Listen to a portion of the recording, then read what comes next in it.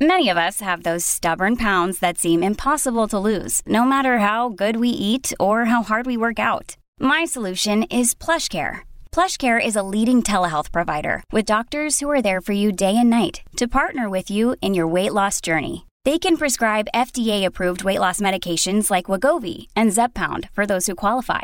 Plus, they accept most insurance plans. To get started, visit plushcare.com/weight loss. That's plushcare.com/weight loss. We took it all. We brought them to our land. An endless night, ember hot and icy cold. The rage of the earth. We made this curse.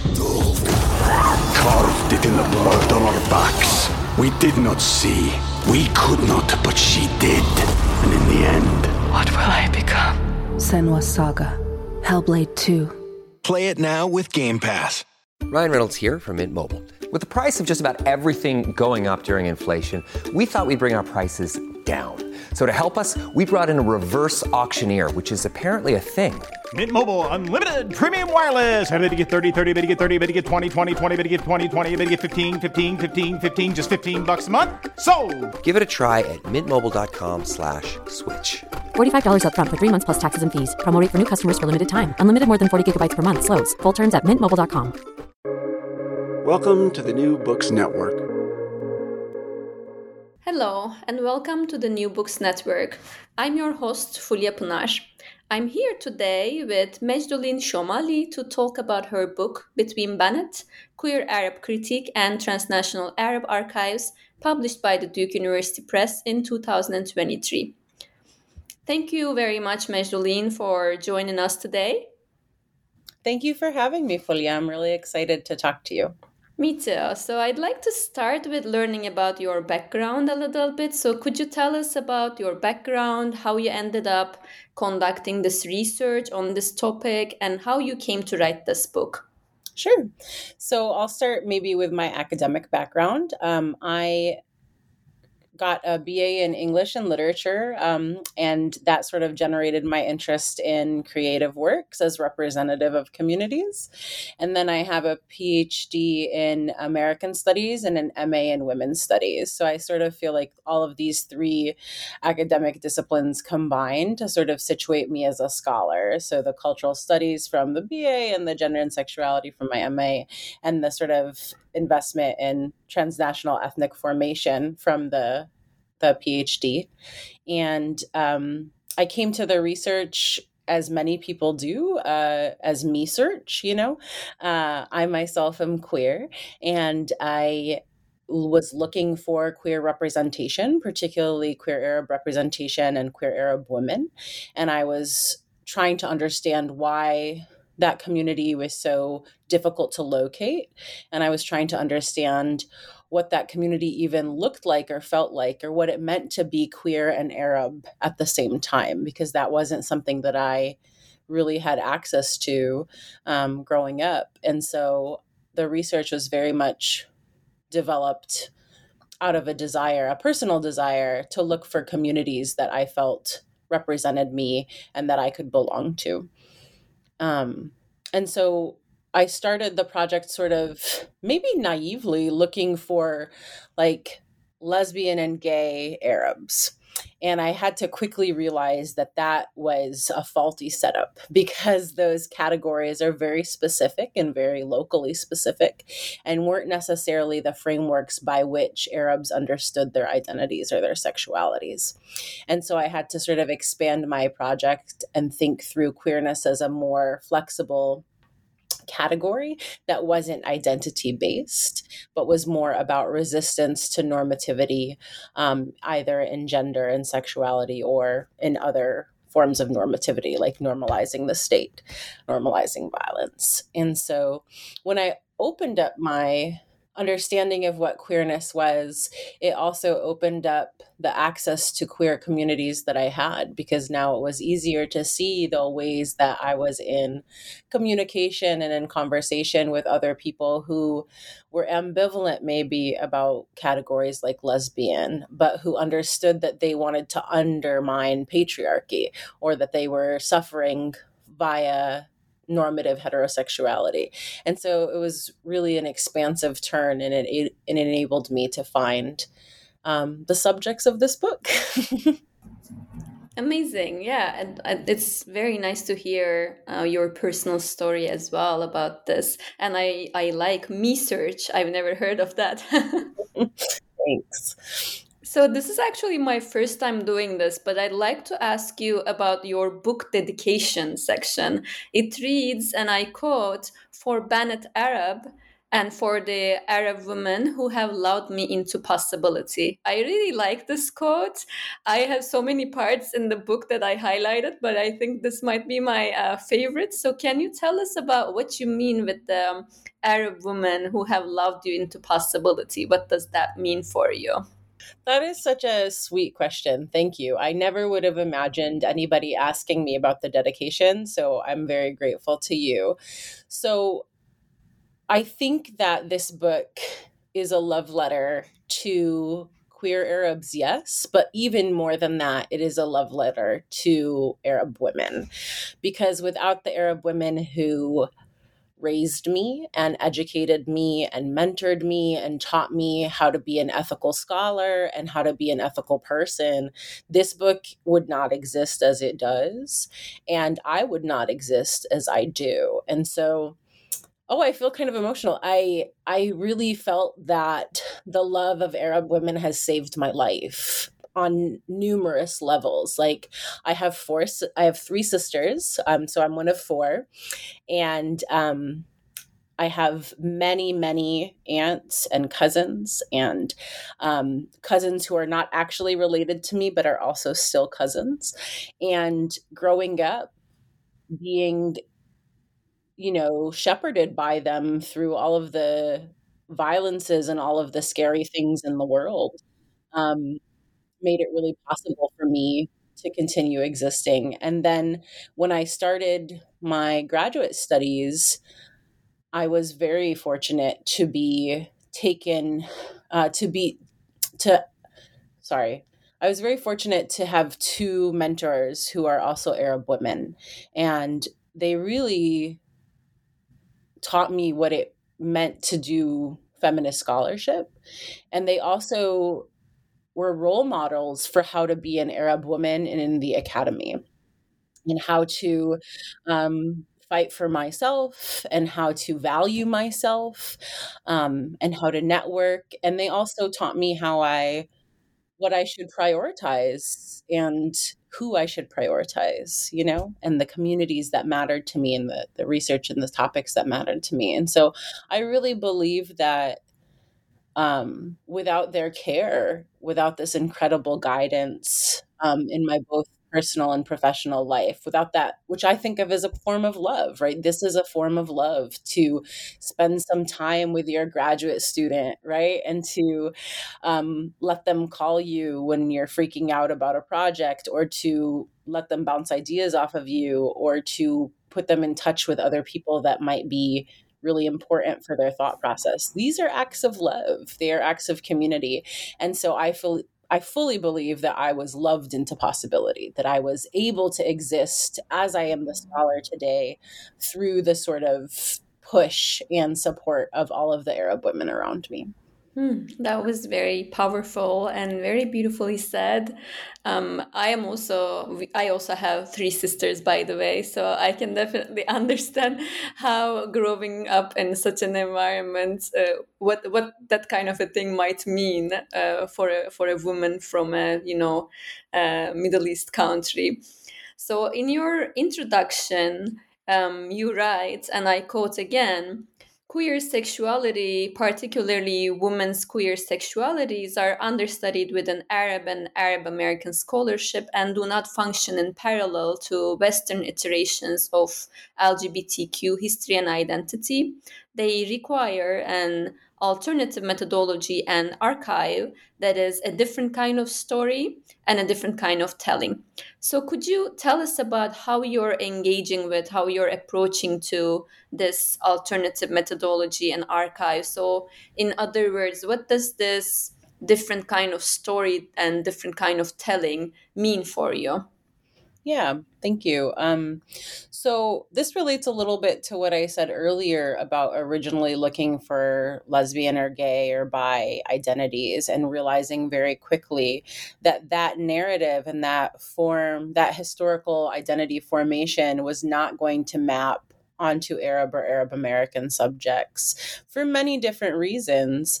And one of them being that those folks were not thinking about their sexuality as necessarily tied to a fundamental part of their identity, right? So that they didn't need to come out or that they didn't need to put their sexuality as the front loaded part of their identity. So in a lot of Western contexts, queer subjects are sort of expected to make their identities, to build their identity around their sexuality alone.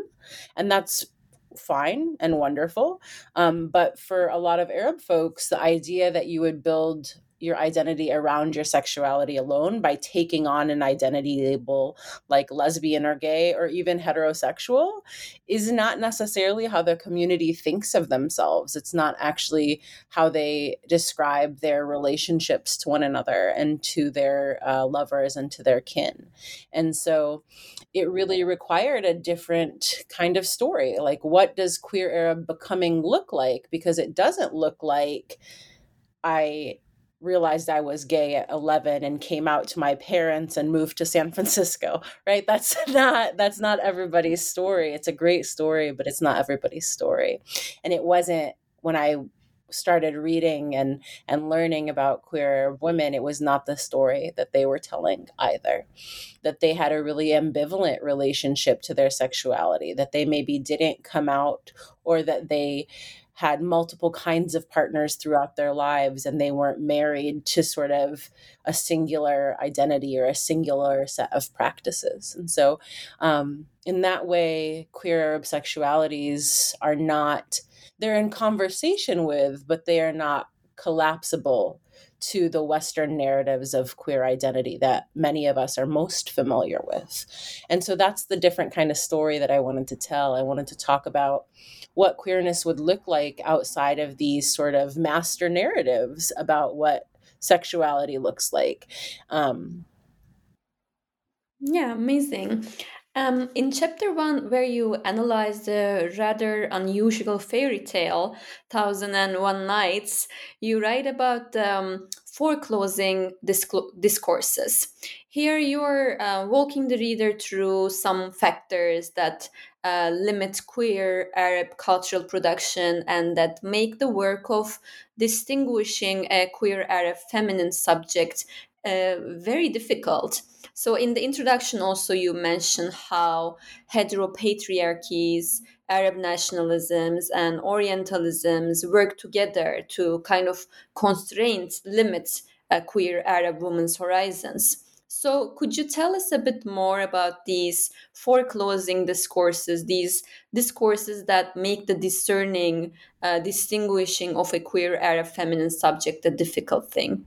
Absolutely. So, part of the reason that it is incredibly difficult to locate texts by and about queer Arab women is because they are navigating a set of discourses that demand many contradictory things from them all at the same time.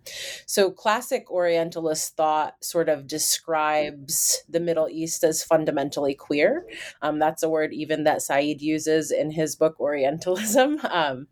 And that sort of projection of queerness onto the East was responded to by these Arab nations with rejection. So rather than sort of take up this mantle of queerness, because it was used through Orientalism as a way to other that community, many of those nations rejected that telling of their story. So they rejected queerness in the initial phase because it was an Orientalist projection.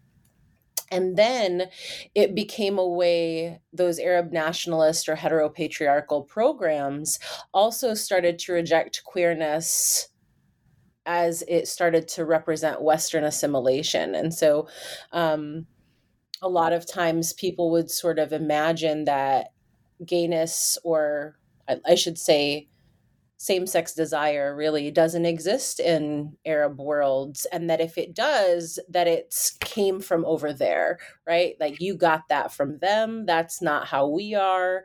That's not what our communities look like. Basically, that's like white nonsense, right? And so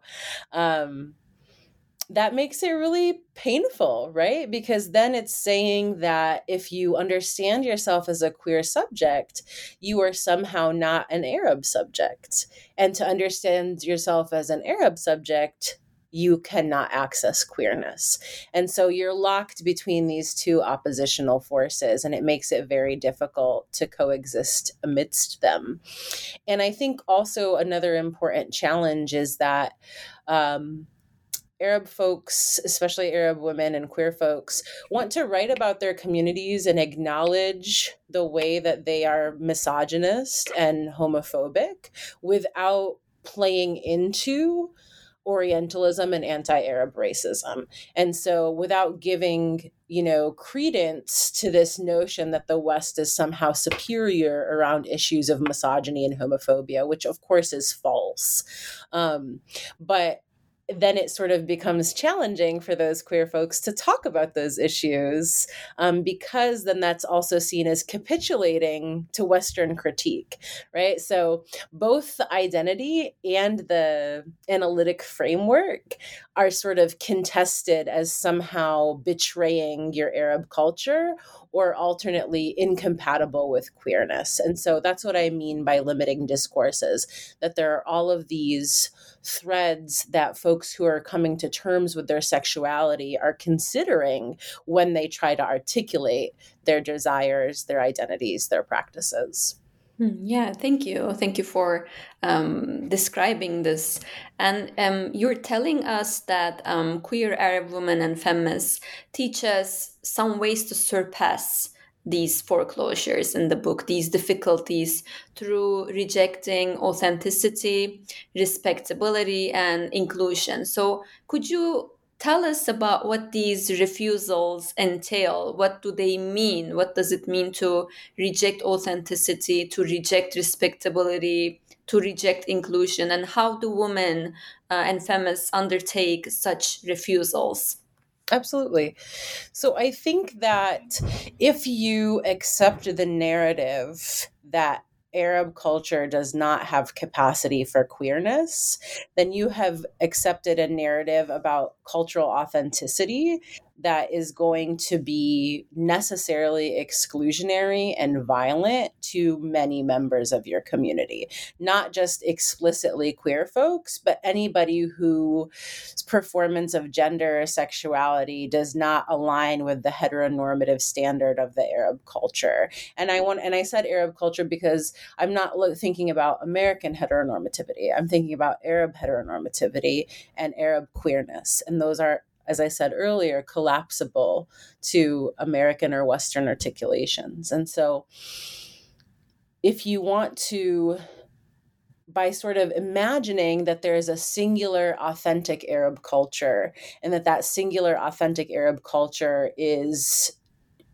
informed by normative visions of gender and sexuality, that creates a really gate-kept and exclusionary culture. And so you have to actually reject the idea that there is an essential, unchanging essence of Arabness in order to make space for the actual diversity of the community that exists. And so for me, rather than thinking of Arabness as rooted in knowledge of the language. So, for example, oftentimes people in the diaspora are considered less Arab because they may not speak Arabic at all or as fluently as people in Arab nations. And I think that is a really troubling and problematic understanding of Arab identity, because people in the diaspora are there for many reasons, often as refugees or children of refugees, as people who immigrated for various reasons, as people who were expelled, as as Palestinians were. And so to imagine that they too do not participate in Arab cultural traditions because of the difficulty with which they would access Arabic is a really limited way to understand Arabness. And so I want to say that Arabness is not about one particular set of behaviors or ideas, but that it's actually about being in community with other people and creating Arabness through community, that it's about the relationships that we have and the histories that we share and the communities that we build, not necessarily the identifying factors that each individual holds, right? And so rather than looking at an individual and saying, okay, to be Arab, you have to be this, and this, I'm saying Arabness is created between people and not located in one person alone. And so for me, that's a rejection of cultural authenticity. I think hopefully that was a clear explanation, but I think respectability is a lot easier because it ties so transparently to normativity. And so respectability at its core is this idea that in order to be deemed a respectable, acceptable subject, you have to perform certain gender and sexual roles. And if you don't, you are seen as subject to any bad treatment you get. So if you flout conventions of gender, let's say you wear more revealing clothing, or you get tattoos, or you change your hairstyle, or you do whatever it is that flouts those normative conditions of gender, somehow you aren't regarded as receiving the respect and privacy that other women have because they've conformed to respectability.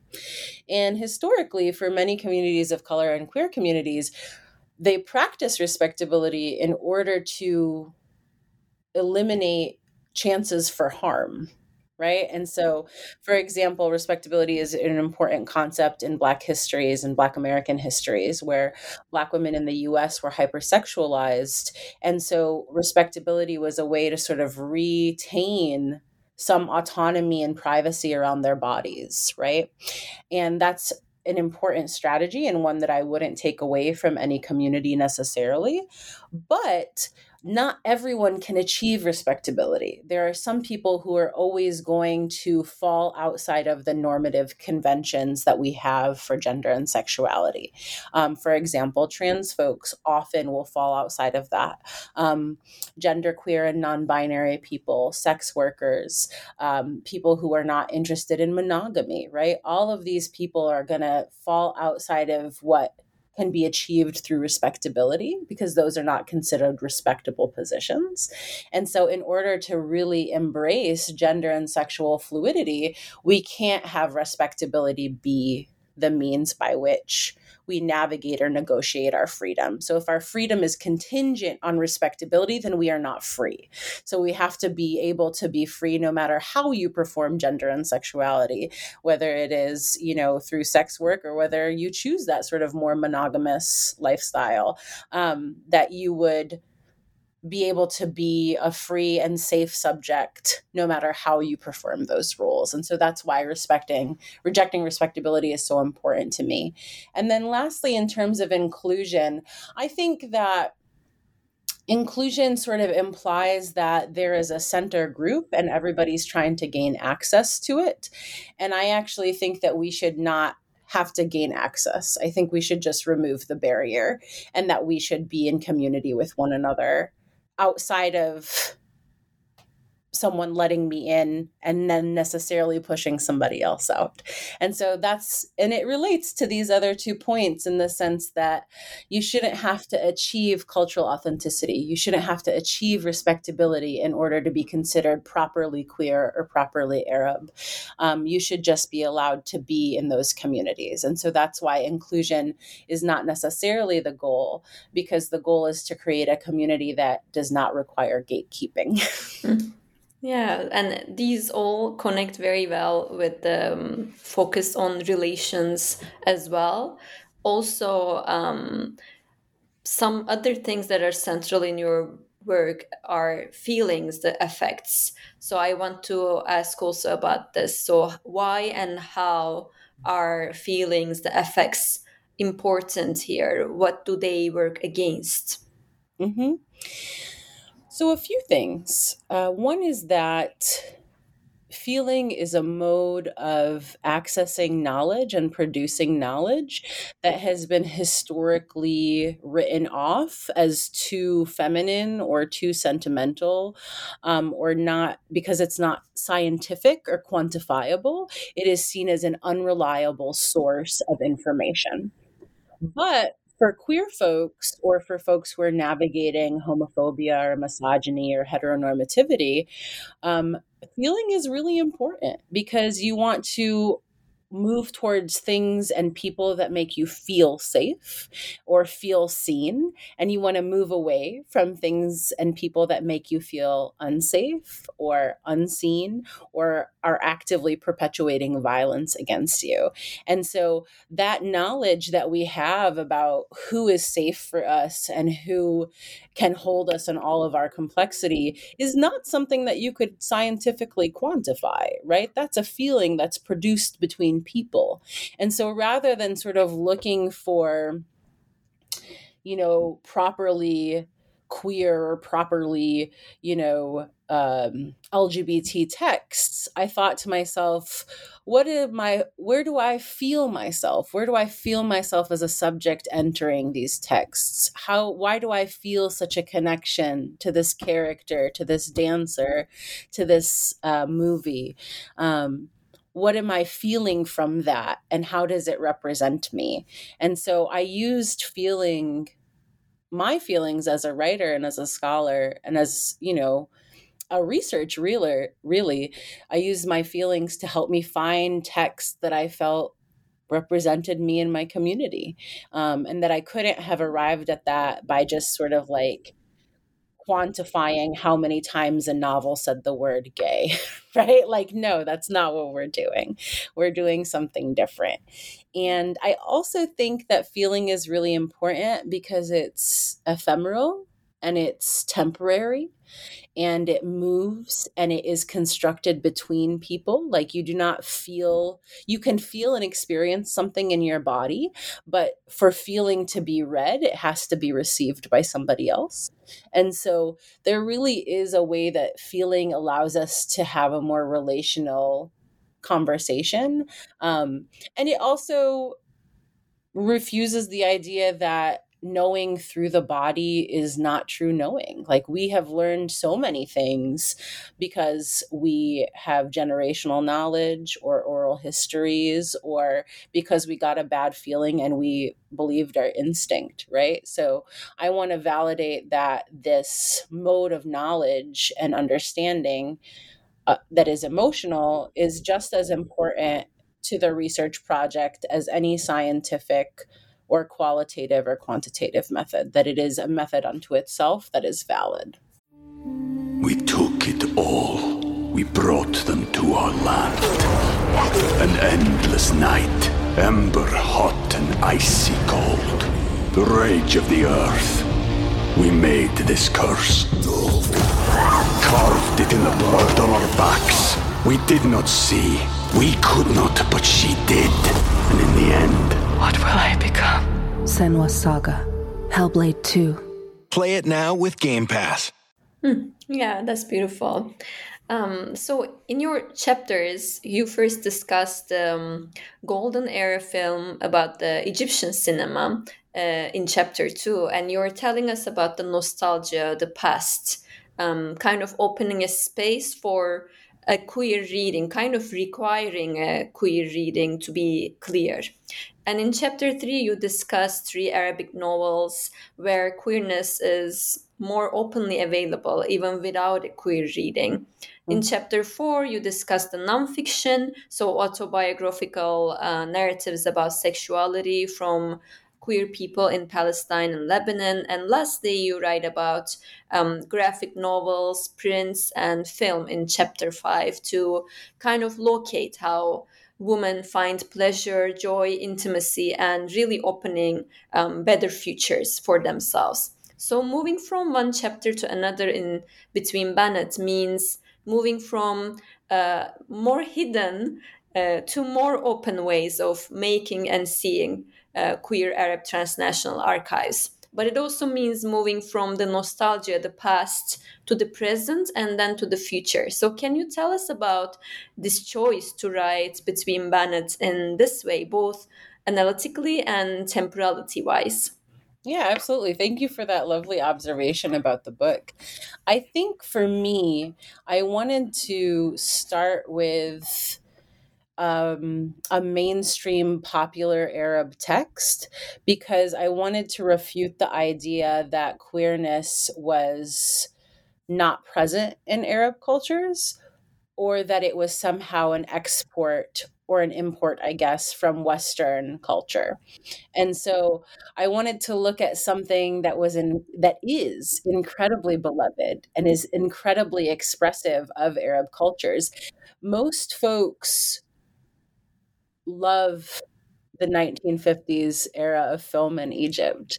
There are still, as I mentioned in the book, satellite networks, channels devoted to only that, and that people have a lot of pride in that period of Arab cultural production because Egypt was at the forefront of the silver screen and they were producing so much work. People also really love that era because of its canonical stars. So some of the biggest names in Arab music and film come out of that time period. And so I wanted to look at something that was so centrally Arab and so belovedly Arab and say, that is a little queer, actually. I'm going to show you how this thing that you think is super symbolic and super important to your understanding of your culture actually has space for queer people. And so I wanted to start there to sort of prove the point of, queerness is and has always been a part of our communities and our culture. And that 1950s Egypt, just like 2023 Palestine, is actively thinking about what does it mean to look at gender and sexuality differently? How do we talk about that in our communities? What is normative? What is non-normative? What is resistant? What is the story told on the screen, and what is the story told in a wink and a nudge? And so I wanted to sort of take this really beloved thing and show that it had all of the capacity for queerness that we imagine was impossible for both the time period, but also for the community itself. And then I thought, if I'm going to write a book about queer Arab sexuality, it would be a failure of me to not look at the texts that name themselves as explicitly queer. So even though I'm invested in a more expansive understanding of queer sexuality that doesn't have to be named as lesbian or gay or what have you, I still felt that if I wanted to represent my community as broadly as possible, then I should look at what people were saying about themselves. And so that's why I wanted to look at the novels that claim to be Arab lesbian novels, as well as the autobiographical work from queer LGBT organizations in the Arab nations. And so it was really important that I center those voices of queer people doing queer things, and the way that they talked about themselves.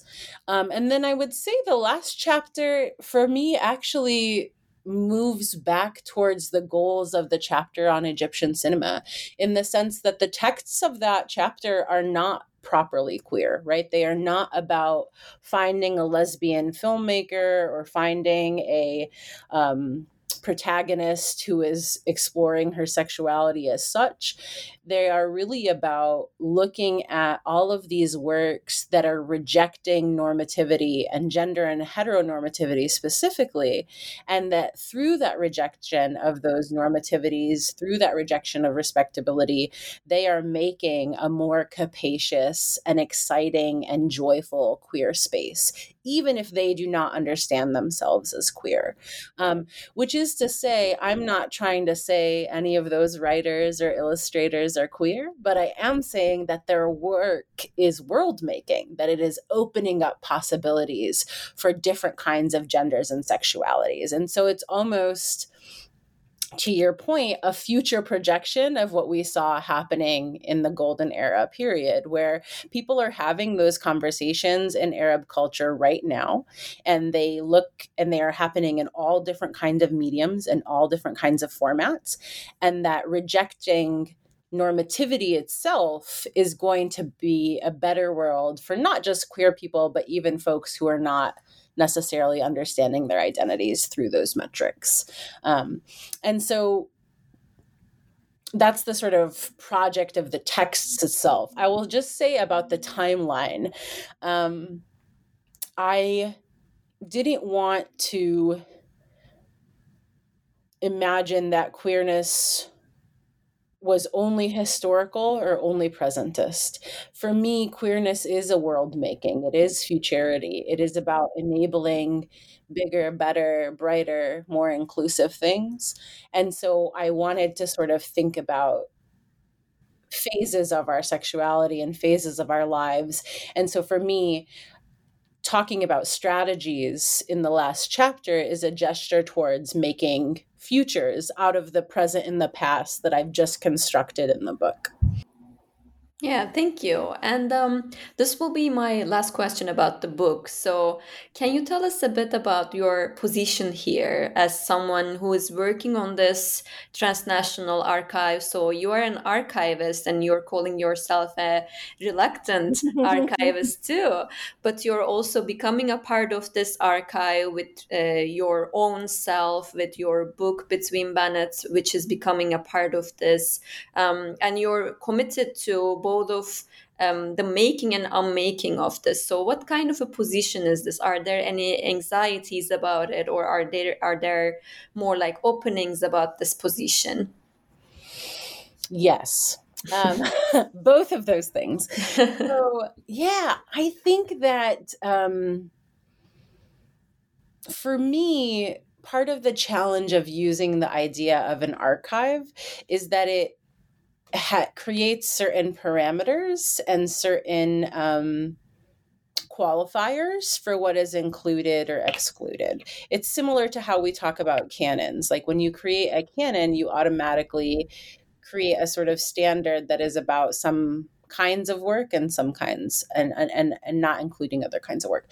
And so my anxiety about sort of suggesting an archive is twofold. One, I don't want to be the gatekeeper of what is queer and what is not. I have no business doing that. I'm saying here are some things I think are queer and I think tell a story of queerness that could be included in our archives, but it is not my position to say what shouldn't be in there. So, and I don't want that responsibility because I think, to my point, I'm not interested in authenticity or respectability or an essential form of identity. So I wanted to be able to collect a group of texts that suggested that we had a historical and contemporary presence without creating an exclusionary group of texts that meant that this is the only archive, and that the archive had to look a certain way. The other thing about it is that, for example, the chapter on Egyptian cinema, when I first wrote that chapter, it is previously published as an article. People told me that my readings of the films were wrong, that they were so obviously about heterosexuality and performing heterosexuality, and there's an anxiety around saying something is queer when those people may not have envisioned themselves as queer subjects, and that could be a certain kind of violence, that it could say, I'm calling you a name that you would never have used for yourself. And that's a certain violent position. And so I had to be very clear in that chapter that I was a spectator, I was a queer spectator, and that I was finding queerness through this position of queer spectatorship, and that I found possibility in those texts without those texts having to themselves be queer, right? That there was possibility in them that existed page for page alongside the heterosexual or heteronormative narrative, right? So I'm not naming them as queer. I'm just saying there's some queer things going on here as well. And so that's another part of it, is that I don't want to engage in this project of naming that would feel foreign or unwanted to the people who received the name or who were called by that. And so that's why I'm also sort of reluctant to imagine an archive as sort of a sealed object, because how people are included or excluded is really there's a lot of stakes to it. There's a lot of pressure put on that point. Yeah, it's one of, and I have to tell you that even now it's something that I still think about. Like, I wrote the book and there it is, right? But I don't know that I think that it is a sealed object itself, right? That it is, like any archive, a production of the moment it was written and the person who produced it, and that it can change and be fluid the same way that I envision all of these texts changing and being fluid, Yeah. And so was there anything else I want to say about archives?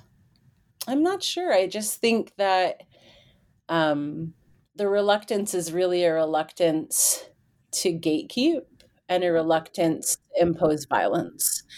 But the desire for it is a desire to find ancestry and to project futures. And so it's a very tricky task. And I certainly don't believe I achieved it flawlessly. I'm sure someone will tell me I have not. And that's totally okay, because I love that queerness is always in process, and I'm willing to be in process with it. Yeah, I definitely think that it achieved that goal. So thank you so much for taking us through your wonderful book and your thinking. We have taken up a lot of your time, so I will now move to my last question. So what are you working on now, or what would be your next project? Sure. So I'm working on a couple projects right now. The first one is very much aligned with the project of Between Banat, and it is about thinking about queerness in Arab cultures in performance rather than in texts, rather than stable texts. So I'm like vaguely scared of talking to people in real time, but so much queerness is happening across the Arab world and within its diaspora that is happening in bars and clubs and drag stages and underground communities that we are seeing a really robust, for example, drag queen scene in Lebanon. And there's a really robust queer Arab dance party that happens in New York City and in DC and in Chicago and in San Francisco. And I'm sure if I knew more about the UK, probably in Berlin and in London and all of these other places, right? And so that there is not a new moment, but there is queerness being produced in these bars and clubs and spaces. And it's happening in that same ephemeral way that feeling happens, because performances are but a moment, and then they are often not recorded, or they are a moment. And even if they are recorded, you cannot capture the feeling of that moment that every person in the audience felt. And so that's one part of the project, is to sort of think about queerness as it is dancing and living and moving right now in various locations, both in the Arab world and in its diasporas. The second project is a project about beauty, and it's about beauty in Palestine specifically. And so I'm Palestinian. I lived in Palestine as a kid, and I still have, my family is there, and I sort of have moved back and forth between Palestine my whole life. And the liberation of Palestine, as it is for all Palestinians, is right at the top of my list. And so, but I am also someone who looks at art and thinks about the power of art and the importance of it in our revolution and in our liberation and in our struggles. And so that's really what this second project is about. It is about how beauty as an aesthetic and an affect, and how art is part of a Palestinian revolutionary movement. And it's an attention to the really vibrant and beautiful ways that Palestinians persist and that they exist and resist, rather than sort of imagine Palestine as a constant site of only suffering. I want to talk about the ways that it is beautiful and the ways that it is celebrating and living and thriving. Well, not thriving necessarily, because how do you thrive under apartheid? But it is certainly resisting and surviving in really stunning and compelling ways. And so I want to talk about that narrative. And so that's the other project that I'm working on, is sort of thinking about radical aesthetics and radical affect and the way that beauty and feeling contribute to our revolution and to our liberation. Beautifully put again. Those all sound very wonderful, and we'll certainly be looking forward to seeing these projects. Thank you so much, Mejdulene, for your time, for sharing your work with us. Thank you so much, Fulia, for having me. It's really exciting to talk to someone about the book, and for your really insightful questions. I'm very grateful. Thank you, but really the pleasure is all mine. Thank you so much. I'm your host, Fulya Pınar. This discussion of Between Banat, Queer Arab Critique, and Transnational Arab Archives is brought to you by the New Books Network. Thank you for listening.